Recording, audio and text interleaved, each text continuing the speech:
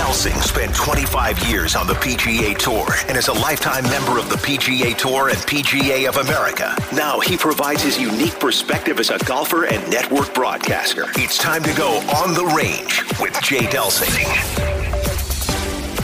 On the Range is brought to you by Pro-Am Golf. Good morning. This is Golf with Jay Delsing. I'm your host, Jay Delsing. I got John Perla sitting right here. John, good morning. What's going on? Just another great weekend to talk golf and to watch golf. Yeah, for sure. Hey, we formatted this show like a round of golf. The opening segment is the On the Range segment. It's brought to you by my friends at Pro-Am Golf. Folks, if you need anything, you need to get fitted, you need some new Puma gear, you need anything from golf, call the DeGrands up at Pro-Am Golf. Check them out online. They'll take care of you. Our social media outlets are, you can find us at Twitter at Jay Delsing, Facebook is Golf with Jay Delsing and Jay Delsing Golf, and LinkedIn is just Jay Delsing. Instagram is growing, and we don't tell you what it is, and John's in charge of that. We also want to thank Bob and Kathy Donahue Painting and Refinishing. They do phenomenal work. Folks, any work around your house, they have safe, professional painters and handy people that'll come in there and hook you up. 314-805-2132. All right. Got an interview with St. Louisan Tom O'Toole, who was the past president. This guy, another one of these people where I go, prep for the interview and go, nobody sleeps. Yeah. Nobody rests. These guys so really, accomplished. Yeah, he was really had a long history with a lot of things, but particularly USGA, which I'm hoping we get to touch on because I know you're a huge fan of what you got to play in. Yes. I got to play in a couple, and it's special events, and I think we should encourage the junior golfers of the world, the area, to bear down and try to get in a couple of those events. No doubt at all. So we got the Tom O'Toole interview. So one thing before we jump into that, I want to talk, you and I talk about how do we help people with their games and I don't know if anybody watched the LPGA much a couple of weeks ago. It was on opposite the PGA Championship. It's really tough, right? But Lydia Ko this is a former long-standing world superstar. Number one. Yep, great player. Great, and a great human being, by the way. She is a great person. She's got a 5-stroke lead with 6 holes to go over Danielle King. All right? And things start happening, and it gets a little dicey, and she's up by 1 going to 18, it's par 5. And these girls just Lydia Ko hit a great drive, and Kang not so good, and then Kang winds up in a bunker with her second, going for the green and 2. And anyway, long story short, Lydia Ko just tossed away 4 shots around the green, made double bogey, lost the tournament, didn't get in the playoff. And what happens when you lose your focus, when you start, she could play that hole, John, 100 times and not make another double bogey. She could probably play the hole. This is crazy. I'm going to say it anyway. She could probably play the hole in the dark and not make a double bogey. But what happens when your brain, you guys, gets in the way of what you're trying to do and you start looking for that steering wheel or that security blanket, gone. She gone. Anyway, it was tough. You ever been there? Ever been there? Oh, please. Oh, please. Me too. I can remember this college tournament my senior year. I should have won somewhere down in, like Pomona, one of those parts of California they never advertise too much. Right. And it's a par 5. I'm coming down with a 1-stroke lead, and I'm doing all the things I'm supposed to do, and I get around the greens, and I just, piss away a couple of shots here, and I get in a playoff and lose in a playoff. That tournament's mine. If I played that hole today, I did knock it on the green in 2 75% of the time. What do? I lay it up. I hit a okay iron shot. I 3-putt from 40 feet, and off it goes. Yeah, so I do. Thanks for bringing that up. Yeah, no problem at all. No, but anybody that's competed knows that feeling, and you can call it choke, you can call it whatever it is, but when you're in the battle, you're in the arena, it's going to happen. Yep. All right, so let's talk about USGA events. Yeah. So my favorite, not my favorite, but my introduction was a U.S. Junior. Where? I was in Wilmington, Delaware. So this is how we rolled back in North County in the Delsing household. I was in Delaware by myself at 16, staying with some family in like their attic. Sure. And we were playing DuPont Country Club. And I'm like, I get there and I'm like, I will hit exactly no fairways this week because they're all about 12 feet wide. Big, tall pine trees. Well, somehow the ignorance is bliss thing that I have kicks in. And the not being smart enough to be afraid, I whack it around there, qualify for match play, and I'm cruising through this match play. Bro, I am making every single putt. I made a couple of putts from here to the arch and back. They were so long, and I remember playing a guy that went to, you may not remember Dennis DeYoung, but he played at Arizona State. Yeah, I do remember the name. Yeah, and I'm playing him. Yes, I do. I'm playing him in like the second or third round, and we get up on the first playoff hole. Okay, I birdie 18 to get into a playoff with him, and I duck hook this drive. I mean, I'm over, I don't even know where. I'm flipping something over it. Long story short, I got a downhill 25-footer for par, and he's got about a 7-footer for par straight uphill. I hoop mine. He leaves his short, and he looks at me like, I don't know how you did that. I lost in the semifinals to the eventual winner. Don Herter beat Willie Wood. And that was the tournament, bro, that got me on the map in terms of colleges. I needed a finish in a huge – that was the biggest event for juniors. See, I didn't know that until right now, all the years that we've been friends. I go and play the U.S. Junior at Scarlet Course in Ohio. Great track. I lose. I make it through the 36 holes. I lose to Corey Pavin. Who? Corey Pavin on the our UCLA teammate 20th hole. He makes a 25-footer that breaks at least 8 feet. But that was my kind of coming out party. Nobody cared or knew or should have known who I was, but that was a big deal. We had all the coaches, that kind of stuff. Yep. And so, I mean, I kind of did myself proud there. I remember on the 19th hole, he's got about a 3.5-footer. He's got to tap in to move to the next hole. He hits a little 360 racetrack job that kind of hangs on the edge and then falls in. I'm thinking, oh, man, I thought I could sneak past that. And then the next hole, I told a buddy caddying for me when he's got this 25-footer that breaks 8 feet, I said, he's going to make these. There's no chance in the world, and just buries it. It was a 1-iron, par 4. We both hit 1-iron. We both knocked it on. I'm about 20 feet, and I'm like, I know I'm going to have to make this putt. Mine was kind of straight in, just straight up here. He's got a side hill. He buries it. I did not make my 20-footer. I figured that happened. But it was the beauty for me was it was a national event, my first. Yep. Set up like I imagined a PGA Tour would be. Fast fairways, rock hard, gorgeous, perfectly manicured tees, greens absolutely spectacular, and I loved fast, firm greens, and these were fast, firm greens. Yep. What a great experience. That's why in the little clubs I've been around since then, every time I see the little juniors not going out for the USGA events to try to qualify, I think it's a huge mistake. It's an event of a lifetime. Now, I also made U.S. Amateur, but as did you, and then you got to play U.S. Opens, and I know USGA events meant a lot to you in your career. Yeah, I've actually played a Senior Open as well. Bingo, so cool. It's really cool. I had a chance to. I don't know. You remember when we were staying with Liebers up in, and we were playing at Olympic Club? Did you play in that amateur up there? No, I did not. I was 4 up with 4 to play in the third round. I win this and win one more match, and I'm going to the Augusta. Except I forgot to win the 4 up with 4 to play. David Lee birdied 3 of the last 4 holes, and then he beat me in the 23rd hole on extra holes. I remember walking in. That doesn't seem even right or fair. Well, it wasn't. It wasn't, no. I can still cry about it. I'm over it. No, I'm not. Hey, I walked into the Liebers garage and took my UCLA bag over my head. I know you find this really hard to believe, and threw it against the wall. And Mrs. Lieber comes out. She goes, "You okay?" I go, "Not really. I need a moment. Just leave me in the garage." So as long as we're on the subject, shouldn't he tell the last 4 holes as quickly as he can? Yeah, let's hear it. Okay. I think so. Do you happen to remember them?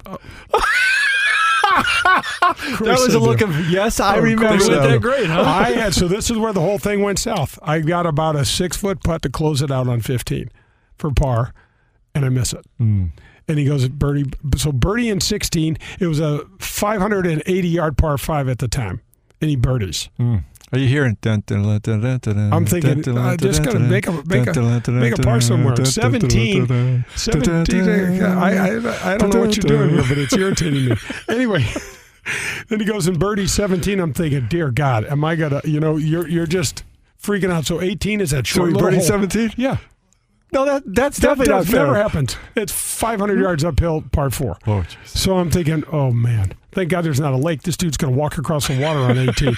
So I hit my little shot in the fairway, which is a big deal. He hits it in the rough. I put my ball, the pins right, the flag sticks down. You're one up. You just got to tie the hole. No kidding. I'm thinking, just tie me somehow. The flag stick's in the front edge of the green. I put it on the front edge. So I've got like a... He does remember this. 15-footer. Yeah. I don't remember much of it. The wind was blowing in my face. No, just kidding. Anyway, and he whacks this thing out of the rough and gets it on the back edge of the green. He's got a 40-footer down the hill and hoops it.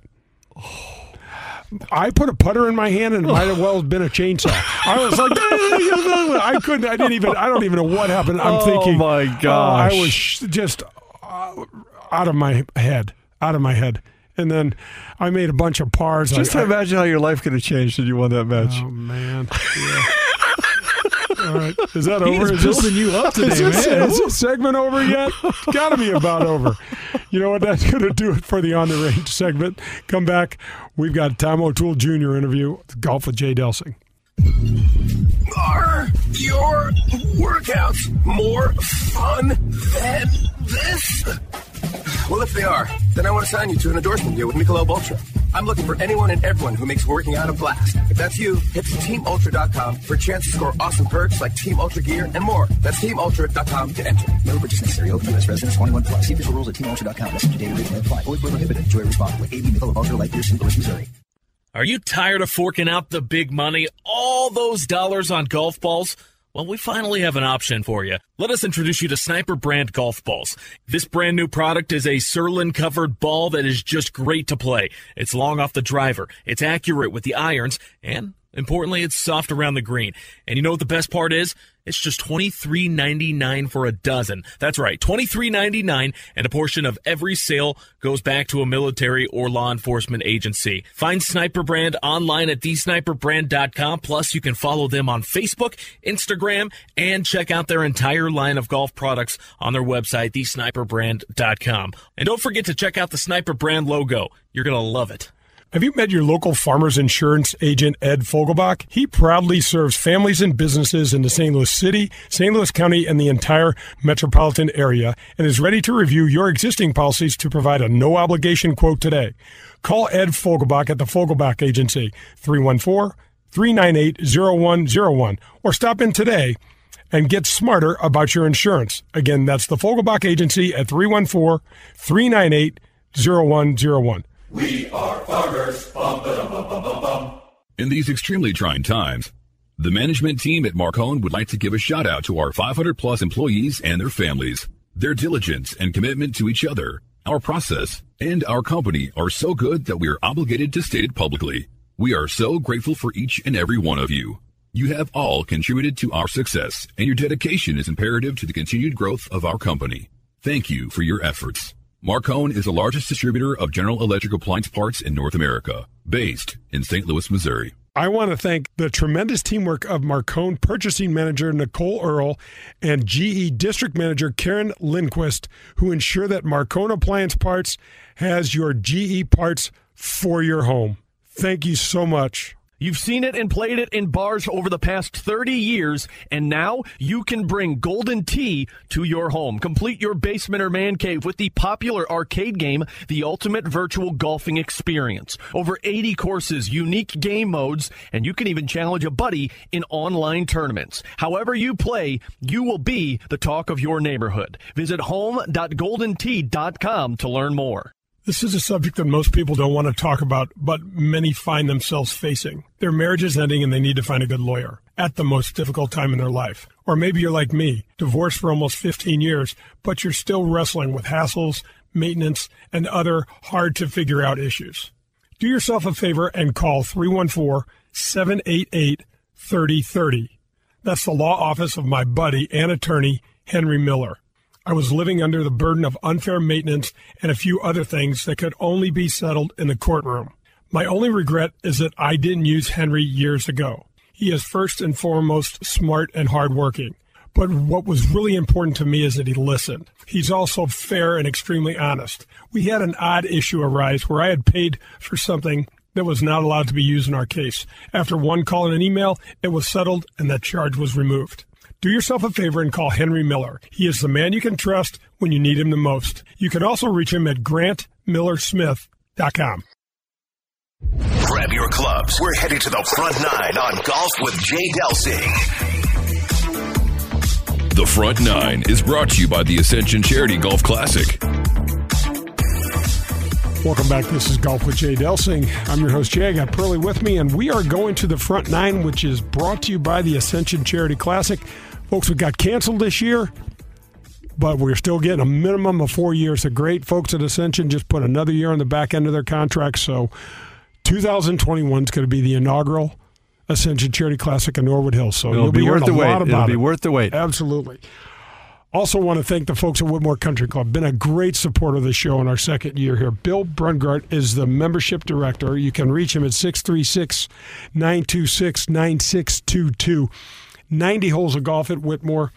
You have access to the Missouri Bluffs, the Links of Dardenne, the Golf Club of Wentzville, also the 36 holes that are at the Whitmore facility. The golf cart fees are included in the membership. There are no food or beverage minimums. There's no assessments. None of that stuff out at Whitmore.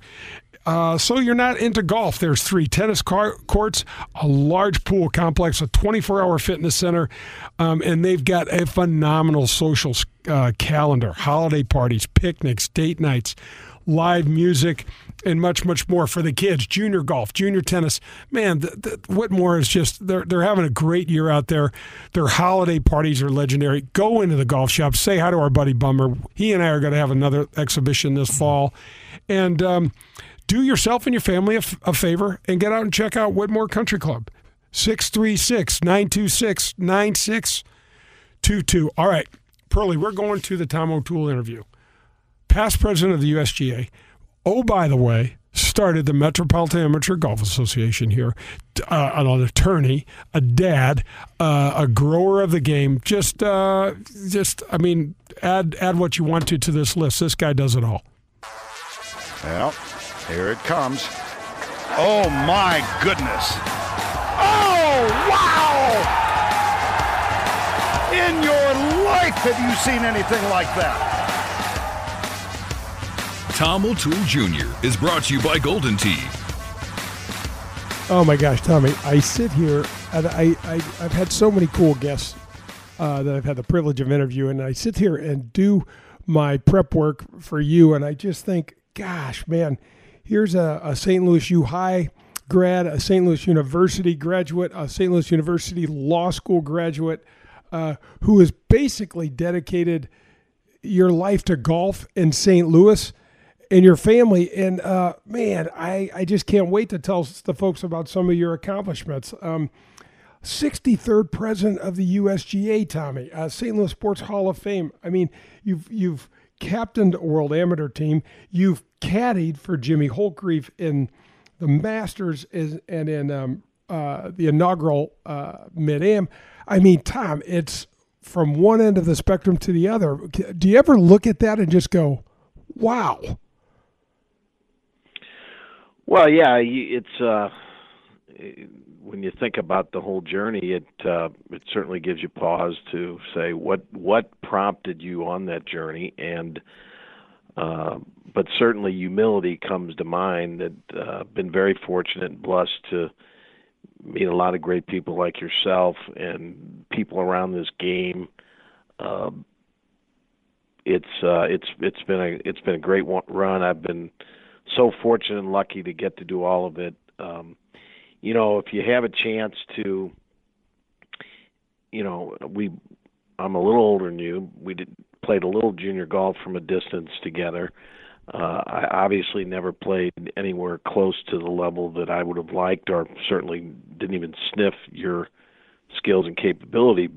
But I wanted to be around the game because I had a chance, probably because of some redirection, to be involved in a game that I started a love affair with as a young kid. and then to be involved in governing that game and at the level I was, it was just a great fortune I had, Jay. No question about it.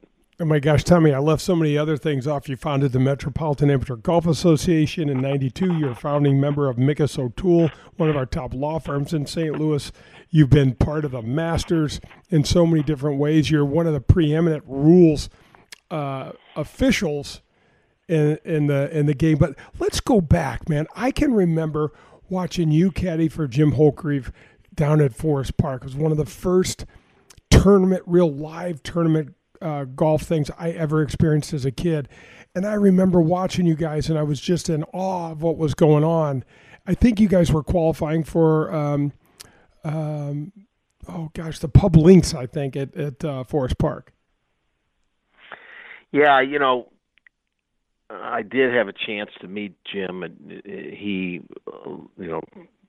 10 or 11 years older than me, but met at Westboro Country Club, thanks to Johnny Moore, and who had done some caddying for Jim.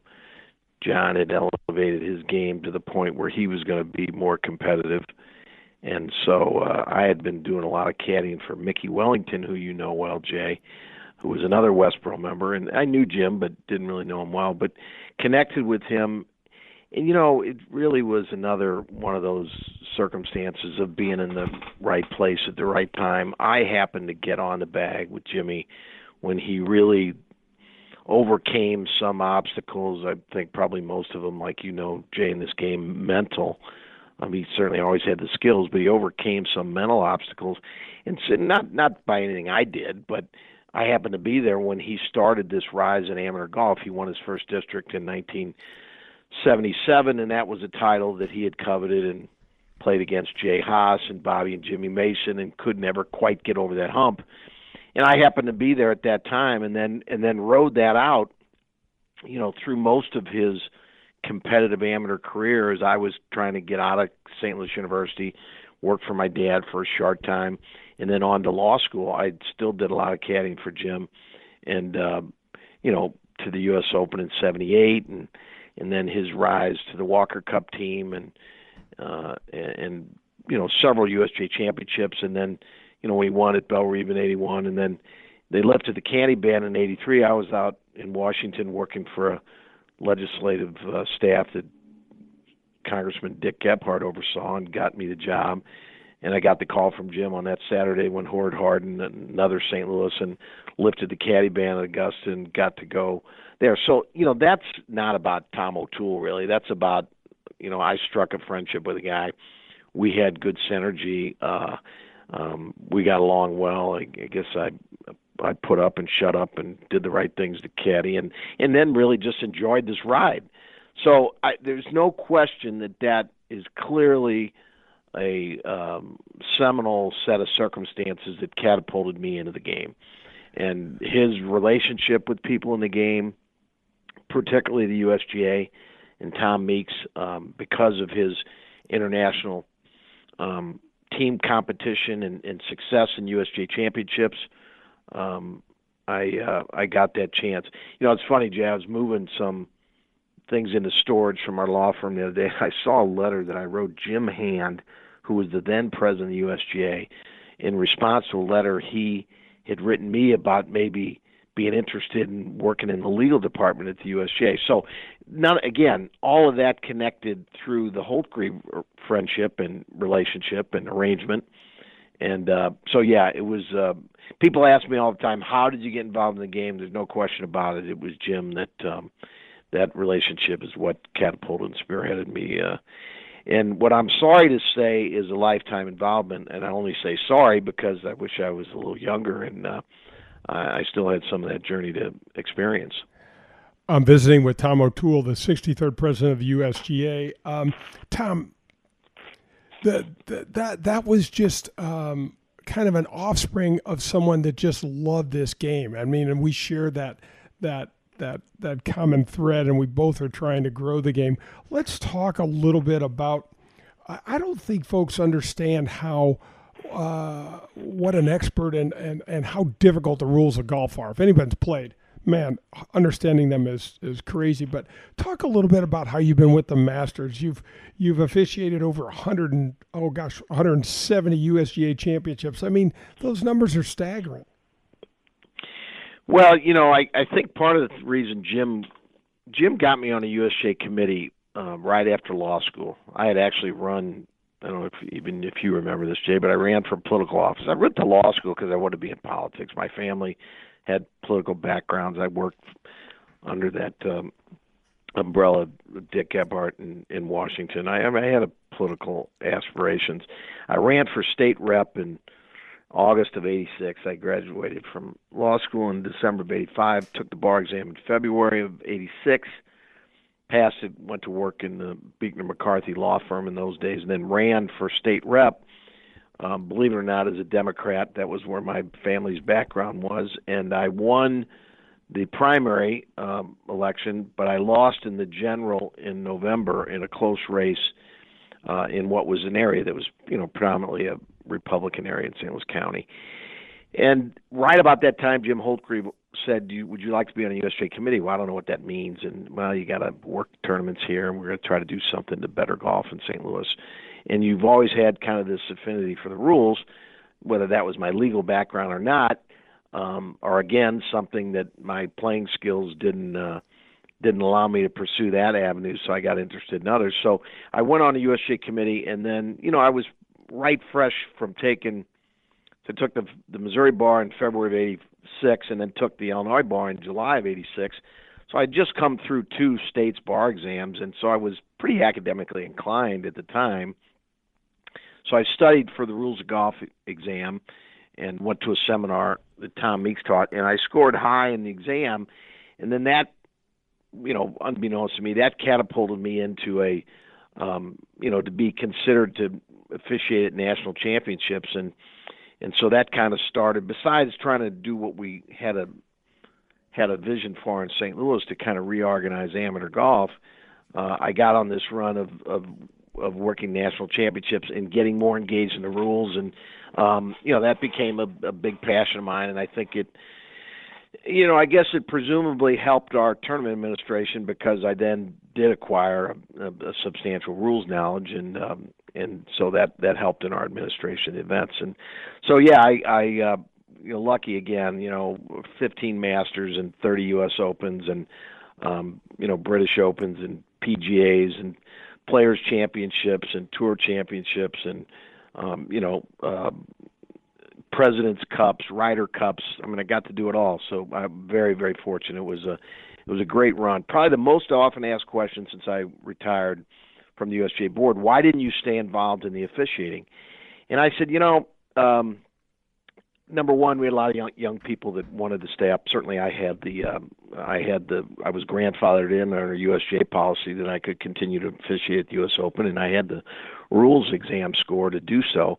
But, I thought, God, I was blessed with all of it. I had such a great run. There were so many people that wanted to, when I started, I was the youngest, they said youngest ever to officiate at the U.S. Open. And, there wasn't a lot of people my age doing it. Well, as time went on, more people got involved and people wanted to come up and do it. And, so why would I occupy the chance from somebody else? So let them do it. And again, I was lucky to get to do all of it. And, I never started off by saying this is what my objective is, but tried to acquire some knowledge, and then I was fortunate the USGA was gracious enough to let me go and experience those things. Yeah, Tommy, that's fantastic. Is there any specific rule situation that you can remember that's either really interesting or was kind of perplexing, because the rules are not easy to understand and the situation can vary so much? Yeah, as I evolved my USGA career and did a lot of public speaking as a result of that, the 2 questions I would often be asked is, what's your favorite course? And then tell us, if you've officiated all these events, tell us your most difficult ruling, or and shockingly enough, I don't know if this was my feeble mind as I got older, I didn't memorialize all those things, and I had rulings with virtually every prominent player that's played in the last 4 or 5 decades. And because, they stretched over different decades. And, I had rulings with Nicklaus and Palmer and Tiger and Rory and Spieth and the like. So, I don't know. I the one that people remind me of is I denied Tiger relief at the Masters one year, playing the 17th hole. Snap hooked his drive over into the 7th fairway, and he had the leaderboard that's situated between that's situated behind the 7th green, somewhat between him and the hole, by his representation. And in those days, the rules were that if the temporary obstruction was on a direct line between you and the hole, you got relief. But if you were Tiger's argument was, well, I got to hit a cut here. And so so the rules didn't permit for that relief.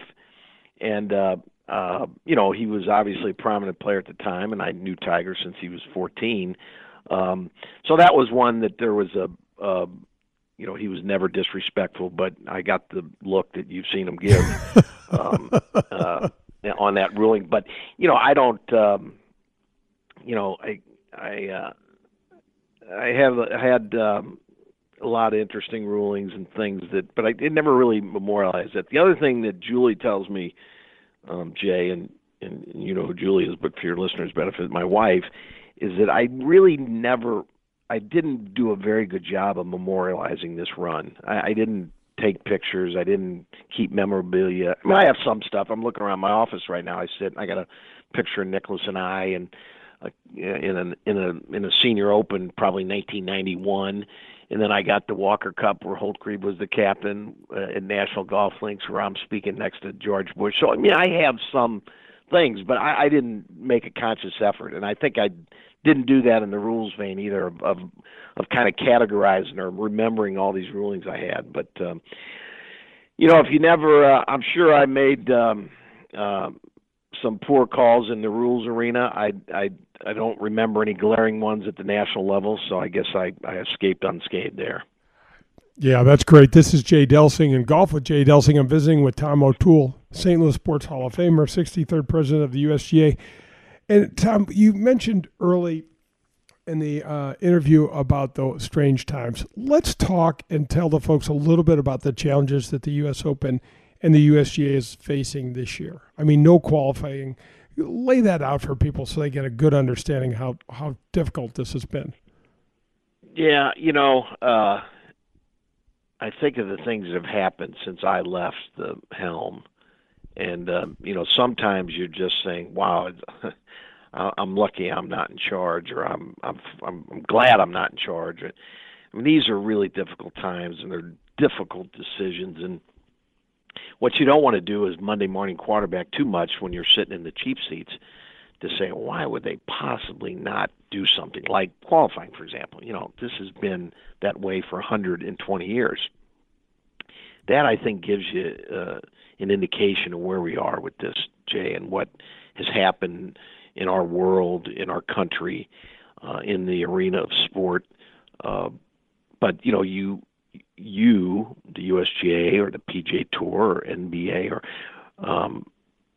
Rob Manford, I know Rob well. I spend time with him in Florida. I think daily what he's going through of trying to make decisions on the fly and be nimble of how this thing changes.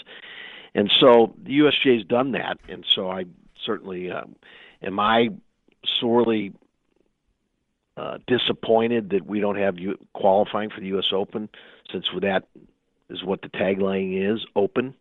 Yeah, I am, but that's kind of an indicator again of where we are. But the good news is we're going to have the national championship in 2020. We hope it's not going to be a World War II blank like those opens that we missed in the 40s. And while that's what's happening to the RNA and others, Wimbledon, we hope to have the championship in September as scheduled. What will be difficult to observe how it evolves over the next couple months is, what does that really look like, other than, as I was watching last night as I was working in my office at home, I had Golf Channel on. It was Hale's victory there, and in 1974, the famous massacre at Winged Foot. We're going to have a U.S. Open at Winged Foot, which is a wonderful site, and don't think it's quite going to look like the last one we had there in 2006 when Ogilvy won and Phil imploded on the 72nd hole.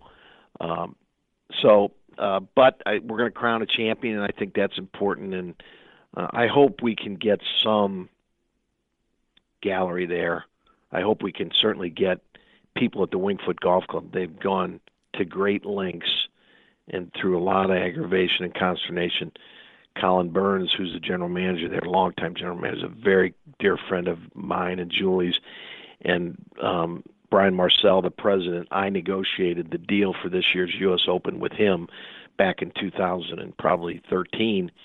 So I hope those people get to enjoy and revel in what they've made this contribution and the imposition that they've gone through. But it's still on the 17th of June. We just don't quite know what that's going to look like. And but we got our fingers crossed. It's so difficult, isn't it, Tom? Because if you think about any tournament as a kid that either of us wanted to win, it was the U.S. Open. We wanted to be our country's national champion. And the planning and the size of these events now have just gotten so big. And then you throw a pandemic in the middle of it, and it's just staggering trying to figure it all out. It's insurmountable, really, and that's why you have to be nimble. And I've had several conversations with Mike Davis and John Bodenhammer, who oversees our championship department, and watched how this thing's evolved. And for a while, I don't know that this ever made it to the media, but it looked like the RNA was going to take the September date, and it looked like that we were going to play the U.S. Open or try to play it in your old town of L.A. In December. It didn't work out that way because the RNA begged out, and Fox, our broadcast partner, I think preferred to be using airtime in September, early in the NFL season, as opposed to the critical end of it. So when the RNA didn't play, then I think the USJ said we'll take the September date, which is better for Winged Foot because that means they get to host and not have to wait for several other years before they get to host this one again. Because next year it's at Torrey Pines, and assume we're back to some normalcy. The USJ would continue on to where they already contracted in 21 and 22 and 23. So anyway, that's hard to believe, and who would have ever thought it? But again, I do hit my knees at night and say, well, I'm lucky to have gotten to do all of this, Jay, but I prefer that I wasn't at the helm now as opposed to when I was. Okay, that's going to wrap up the first half of the Tom O'Toole Jr. interview, so don't go anywhere. We'll give you the remainder of that interview on the back nine. This is Golf with Jay Delsing. Are your workouts more fun than this? Well, if they are, then I want to sign you to an endorsement deal with Michelob Ultra. I'm looking for anyone and everyone who makes working out a blast. If that's you, it's TeamUltra.com for a chance to score awesome perks like Team Ultra gear and more. That's TeamUltra.com to enter. No purchase necessary. Open U.S. residents 21 plus. See official rules at TeamUltra.com. Message data rate may apply. Void where prohibited. Enjoy responsibly. AB Michelob Ultra Light Beer, St. Louis, Missouri. Are you in the market for some new clubs? Maybe a bag and the latest style of sweet new shoes? Is this a year you decide to stop listening to your buddy's advice and get some real golf instruction? If any of these appeal to you, then go to Pro-Am Golf today. Pro-Am Golf has all the latest gear from all the major manufacturers. Call Steve today at 314-781-7775 and schedule a lesson with Tom DeGrand. Tom is the best. He's been in the game for over 50 years, so you take that knowledge along with their state-of-the-art equipment, and boom, your game will get a whole lot better. Visit them at ProAmGolfUSA.com. USA Mortgage is doing it again. Joe Sheezer and his staff have lowered rates again this month, and they will waive closing costs if you want to refinance to get cash out, lower your rate, shorten your term, or eliminate that costly, unnecessary mortgage insurance. If you are purchasing a property, they can issue a pre-approval letter within minutes. They are the largest mortgage company in the state of Missouri, and their volume allows them to quote the lowest rates. Don't waste your time with the national online brokers. USA Mortgage is employee-owned and operated right here in St. Louis. Joe Sheezer has closed over $500 million in loans in nearly 30 years in the business, and over $2 million alone to Delsing's. Okay, so you and your family are looking to join a country club. Well, I need to recommend to you Whitmore Country Club. They've got 90 holes of golf in the membership out there. You have access to the Missouri Bluffs, the Links of Dardenne, the Golf Club of Wentzville, and all the cart fees are already included in your membership. There's no food or beverage minimums and no assessments. My friend Bummer in the golf shop is a phenomenal guy. You've got to go out and check him out. He and the staff out there run golf leagues, skins games, members tournaments, couples events, available all year round. There's a kids club in the main clubhouse, and they have a huge fitness center. There's 3 tennis courts if you're not into golf, a gigantic pool for you and your family to use. Year-round social calendar is spectacular. There's holiday parties, picnics, date nights, always have live music, and much, much more. If you're looking for a family-friendly, safe place to hang out, you got to check out Whitmore Country Club. Call them at 636-926-9622. We're halfway there. It's time for the Back Nine on Golf with Jay Delsing. The Back Nine is brought to you by Fogelbach Agency with Farmers Insurance. Welcome back. This is Golf with Jay Delsing, and we are on the Back Nine. John Perlis is with me, and we are headed right back to the Tom O'Toole Jr. interview. Arnold Palmer is the Masters champion of 1960. There it is, a win for the ages. Oh, Jack. That was a great putt. There's Jack finishing off, and what a day it's been for him. A round of 65. Tom O'Toole Jr. is brought to you by Golden Tee.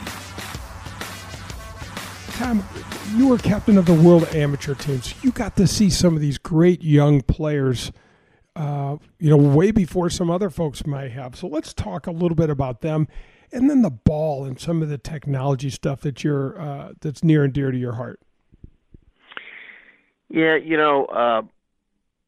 you know, Jay, I chaired our championship committee for 4 years, but that's usually at most a 2-year stint in the USGA board. But I guess because of my championship administration and rules background, I was always on the Rules of Golf committee, and I was always on our joint rules committee, which was the small committee that interacted with the RNA, but I chaired championship, and one of those responsibilities that falls under championship is international team selection. So from the Walker Cup teams that Bob Lewis, or that Buddy Marucci captain, Bob Lewis too, from about that point from about 2007 until 2017, I was involved in our international team selection. So I saw the likes of all of your listeners' favorites, whether it's Spieth or Thomas or Uline or English or Fowler, and all the young talent that came up through the Walker Cup ranks. And then one of the things that as you know, Jay, but for your listeners' benefit, the Walker Cup captaincy is selected from past Walker Cuppers, and generally speaking, those who've remained amateur. Now, Jim Holtgreave had the fortune of having a professional career after his amateur career, and then got his amateur status restored, and he was able to enjoy that captaincy. Where most, if you take a guy like Davis Love, who played on the Walker Cup team, of course, the conventional wisdom, he was not going to be a Walker Cup captain because he turned professional. That could change, but that was always the kind of the unwritten. The World Amateur Team captaincy is different. That's generally given to as a perk or an accolade to past presidents of the USGA. So that's why I got to captain the World Amateur Team in Ireland in 2018. And so, I was involved in the selection of that team, which was almost Sunday's winner, Colin Morikawa, and Justin Suh, the All-American and former number one player in the world from USC, and then the Texas standout and current, or was at one time number one player in the world, Cole Hammer. So I had 3 kids that, I say kids, but I mean literally, any one of those 3, you'd want to be your son. And I was involved in selections of a lot of kids over the years, and some of them were knuckleheads. And some were princes, and the Scott Langleys. I mean, you think about, the disposition and just the good heart that a guy like that has. So, Jordan Spieth and things that he's done for my son Zach and others. I mean, there's a ton of great kids that came along. But I would say that of all of them that came along, the three I ended up captaining, I had three princes. And, this Morikawa is a special kid. And my son PJ and I, who's very close with Colin because he spent 2 weeks in Ireland with him, was sorely disappointed when he didn't prevail on Sunday. But as I sent him a text that night and said, keep your head up. Great tournament. You got bigger things ahead. And it's just another one of those good fortunes of that, I had the chance to meet some of these kids along the way. And they've enriched not only my life, but my family's life. I mean, Jordan Spieth, he would, again, be at the top of anybody's list in the O'Toole's house, that's for sure. Yeah, the term respectful just comes to mind when I think of those guys you mentioned, Tom. They just do such a great job at a really early age.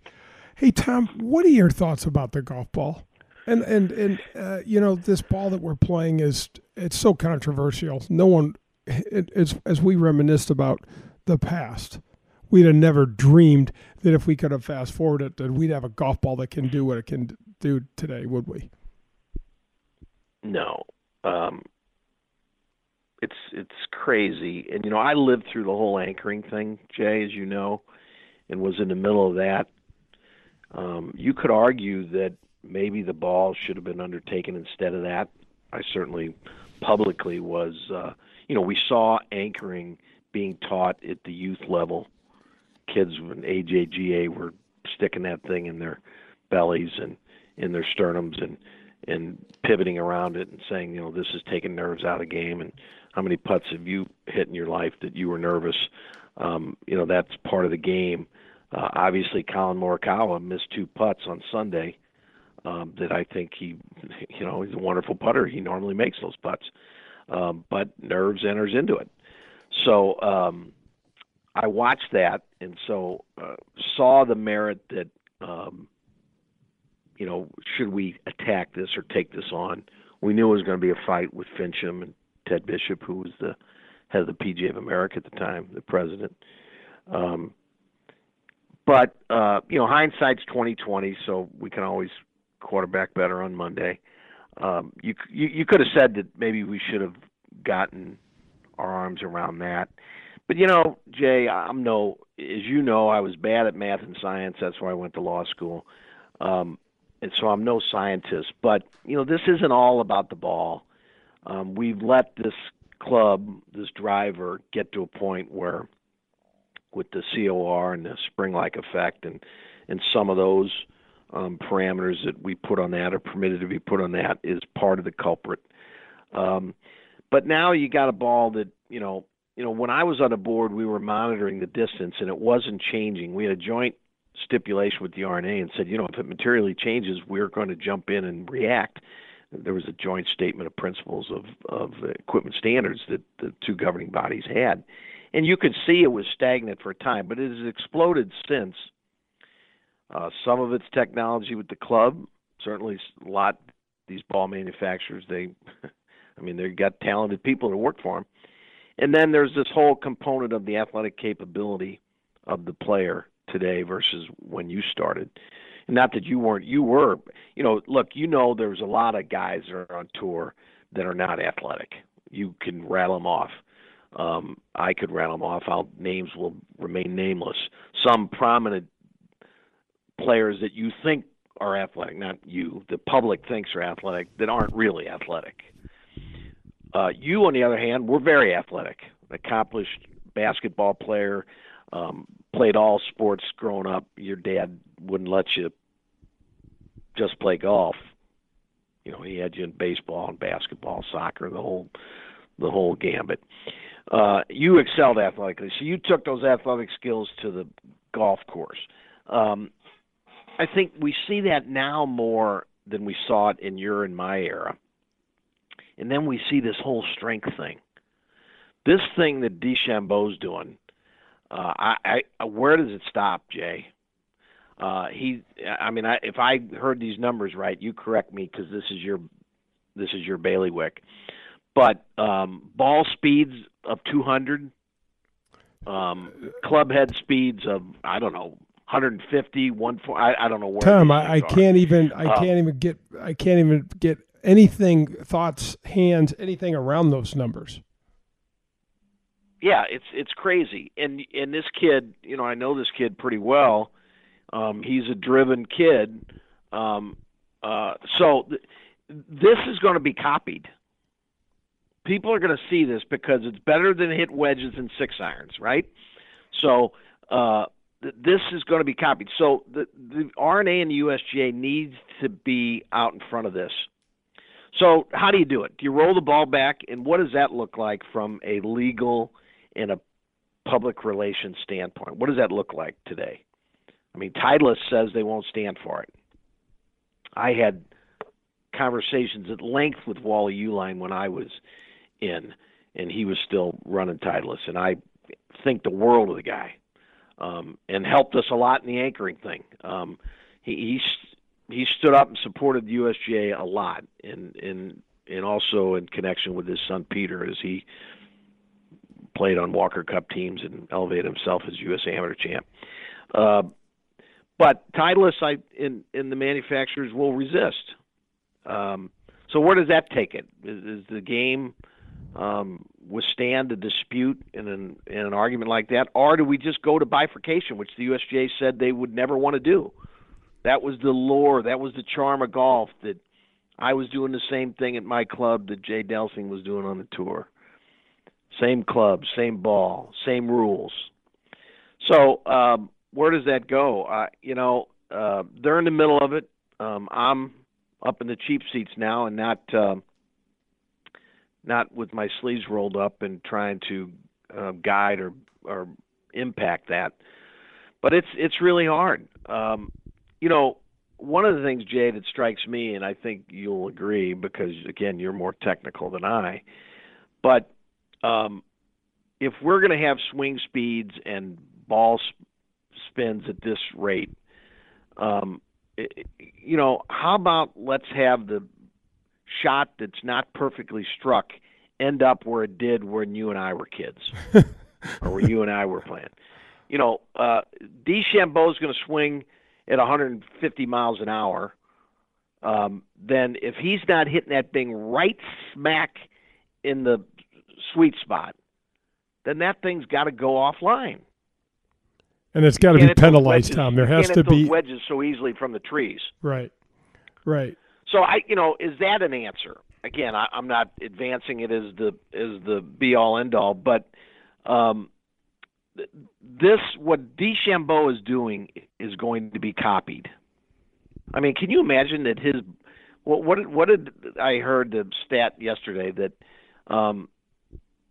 comparing his data or stats versus Dustin Johnson's, which were, arguably, is there anybody more athletic than him? Anybody with, greater swing speed and spin ratio? I mean, he's bounding by these guys. So this is going to be copied. So I don't know, the USGA and the RNA, they got their work cut out for them.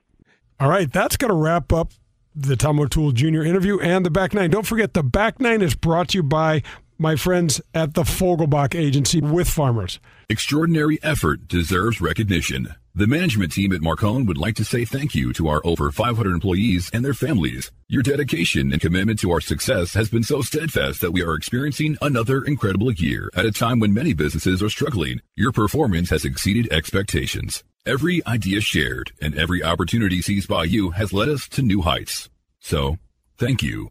Marcone is based in St. Louis, Missouri, and is the largest distributor of General Electric appliance parts in North America. I want to thank Southeast General Manager Terry Jones and Dan Marino with Miami-based Flamingo Appliance Services for ensuring great service for Whirlpool products throughout Southern Florida. Thank you, everyone. You've seen it and played it in bars over the past 30 years, and now you can bring Golden Tee to your home. Complete your basement or man cave with the popular arcade game, the ultimate virtual golfing experience. Over 80 courses, unique game modes, and you can even challenge a buddy in online tournaments. However you play, you will be the talk of your neighborhood. Visit home.goldentee.com to learn more. When things come out of left field, having a game plan makes all the difference. Luckily, Farmers Insurance has been helping people cover their bases for more than 90 years, and they can help you too. Talk to Farmers Agent Ed Fogelbach today to see if you have the coverage you want for whatever curveballs may come your way. Call 314-398-0101. That's Ed Fogelbach at 314-398-0101. We are Farmers. Bum, ba-dum, bum, bum, bum, bum. USA Mortgage is doing it again. Joe Sheezer and his staff have lowered rates again this month, and they will waive closing costs if you want to refinance to get cash out, lower your rate, shorten your term, or eliminate that costly, unnecessary mortgage insurance. If you are purchasing a property, they can issue a pre-approval letter within minutes. They are the largest mortgage company in the state of Missouri, and their volume allows them to quote the lowest rates. Don't waste your time with the national online brokers. USA Mortgage is employee-owned and operated right here in St. Louis. Joe Sheezer has closed over $500 million in loans in nearly 30 years in the business and over $2 million alone to Delsings.